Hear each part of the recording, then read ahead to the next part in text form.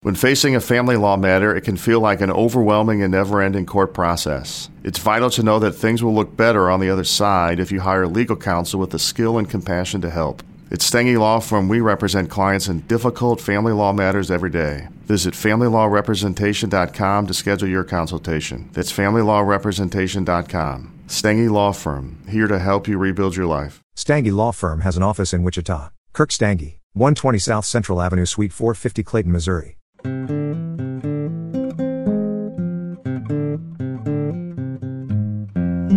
This is the preview for the Partially Examined Life, episode 262, part 2 on the third essay of Nietzsche's Genealogy of Morals. What is the meaning of ascetic ideals? Asceticism, referring to self-denial, self-control, which Nietzsche has identified as a strong force both for geniuses and leaders and crazy people, but also a guiding force in Judeo-Christian morality more broadly. The section from the second half of the discussion I'm going to play for you here is right at the beginning. It starts right where we left off in part 1. It acts as a nice recap of Nietzsche's ethics and points toward what his critique of science is going to be.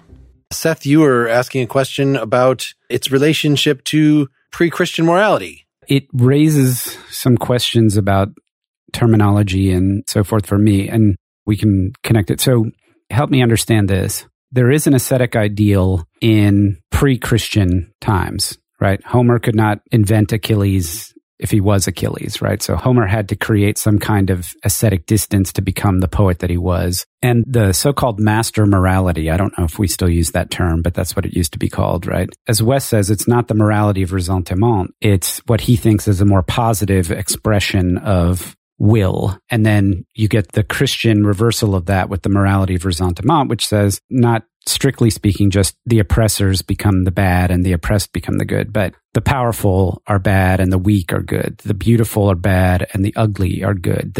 It's a reversal across the board, not strictly speaking, just from the position of political power. But what I'm trying to understand is the master morality is not simply a morality that is forged outside of asceticism. Isn't it for him really a more pure and healthy morality with respect to the will to power?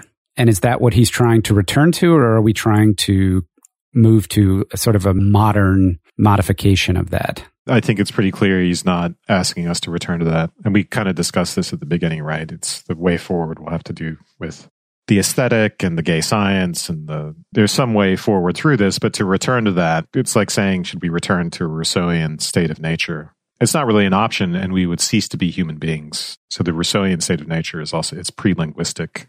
And the problems that Nietzsche is describing are inherent in being human, the human, all too human. This is one of the reasons why I was characterizing the philosopher as having tripped on us. It's not that it's not part of being human and part of, in fact, of our evolution, so to speak, to maybe even characterize the genealogy as an account of an evolution. It's that there is a tripping that happened that denies our full flourishing. We become less than what we are.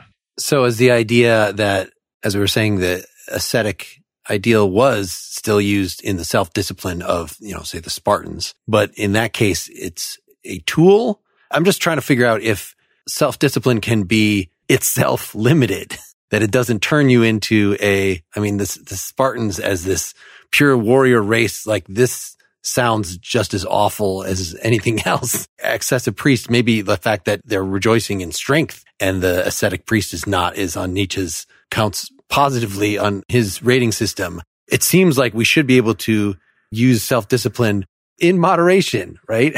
Well, in fact, he refers to moderation, and he never once mentions the Spartans as in any way an epitome of warrior virtue, rightly understood, and proper asceticism. And I think it's, for all kinds of reasons, a problematic case.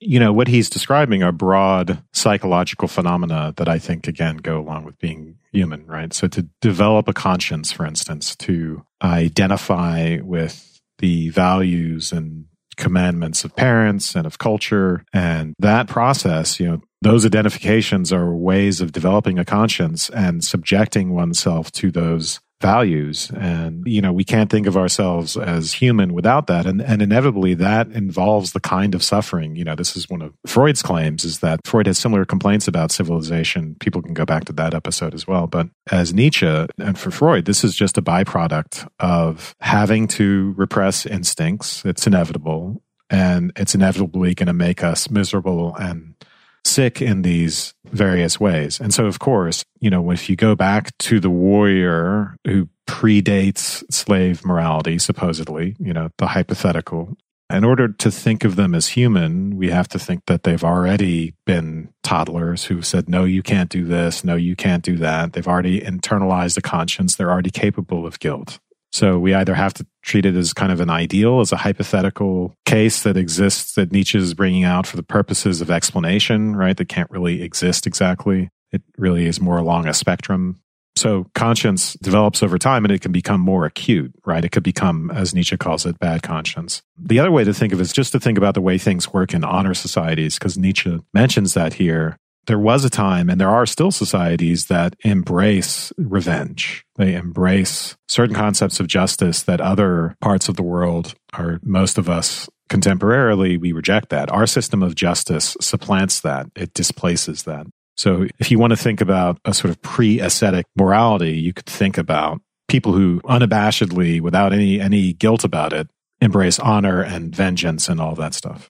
Okay, let me rephrase then the question to try to get away from being hung up on returning to the past or, some sort of nostalgic return to tradition. Is Nietzsche's solution to find our way out of ascetic morality of ressentiment into a new ascetic morality without ressentiment, or is it to find our way out of that to a morality without asceticism? Well, I think it's unclear, but the gay science suggests that he wants some sort of fusion. Ultimately, the solution is the same as for Freud, I think, which is sublimation.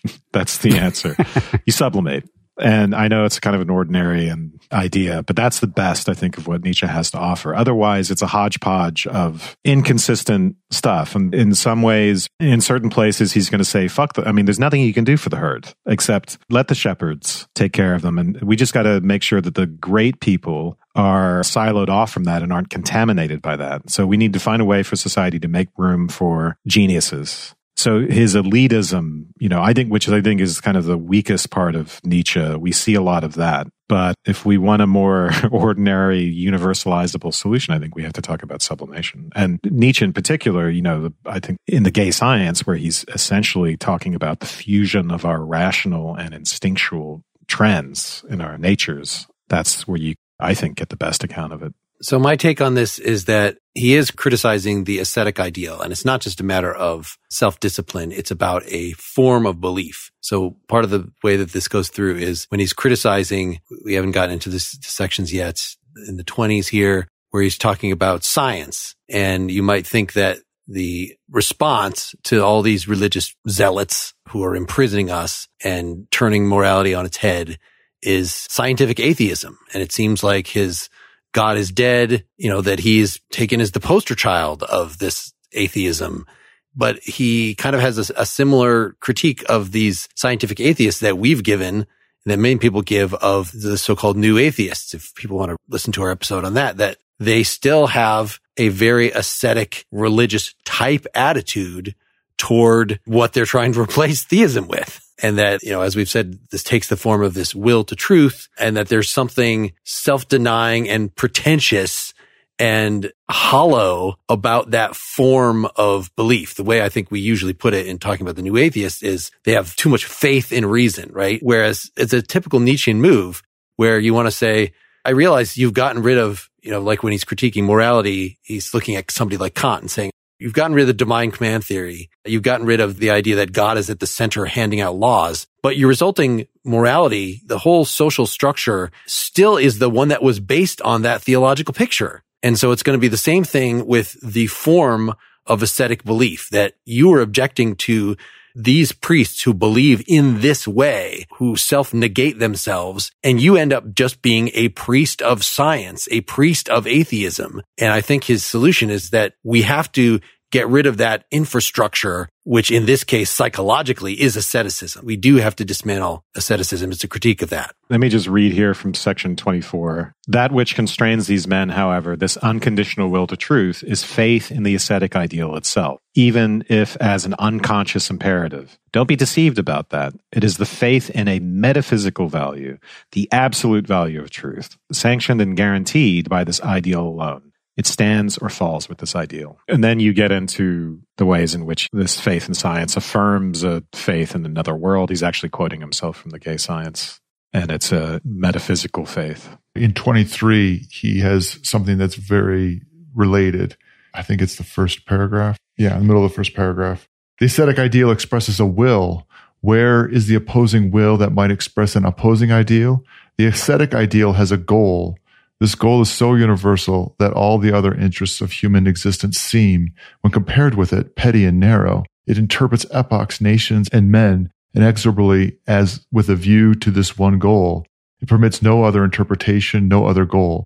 It rejects, denies, affirms, and sanctions solely from the point of view of its interpretation. Has there ever been a system of interpretation more thoroughly thought through? It submits to no power. It believes in its own predominance over every other power, in its absolute superiority of rank over every other power. It believes that no power exists on earth that does not first have to receive meaning, a right to exist, a value as a tool of the ascetic ideal, as a way and means to its goal, to one goal. He's articulating, why is the ascetic ideal so successful?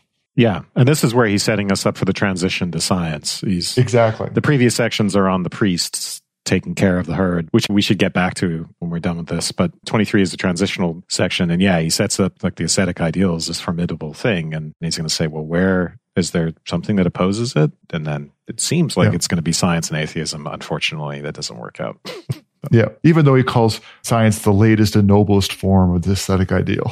Like it's distilled into its pure, that's the vodka that's been distilled over and over again. That's what science is to the ascetic ideal.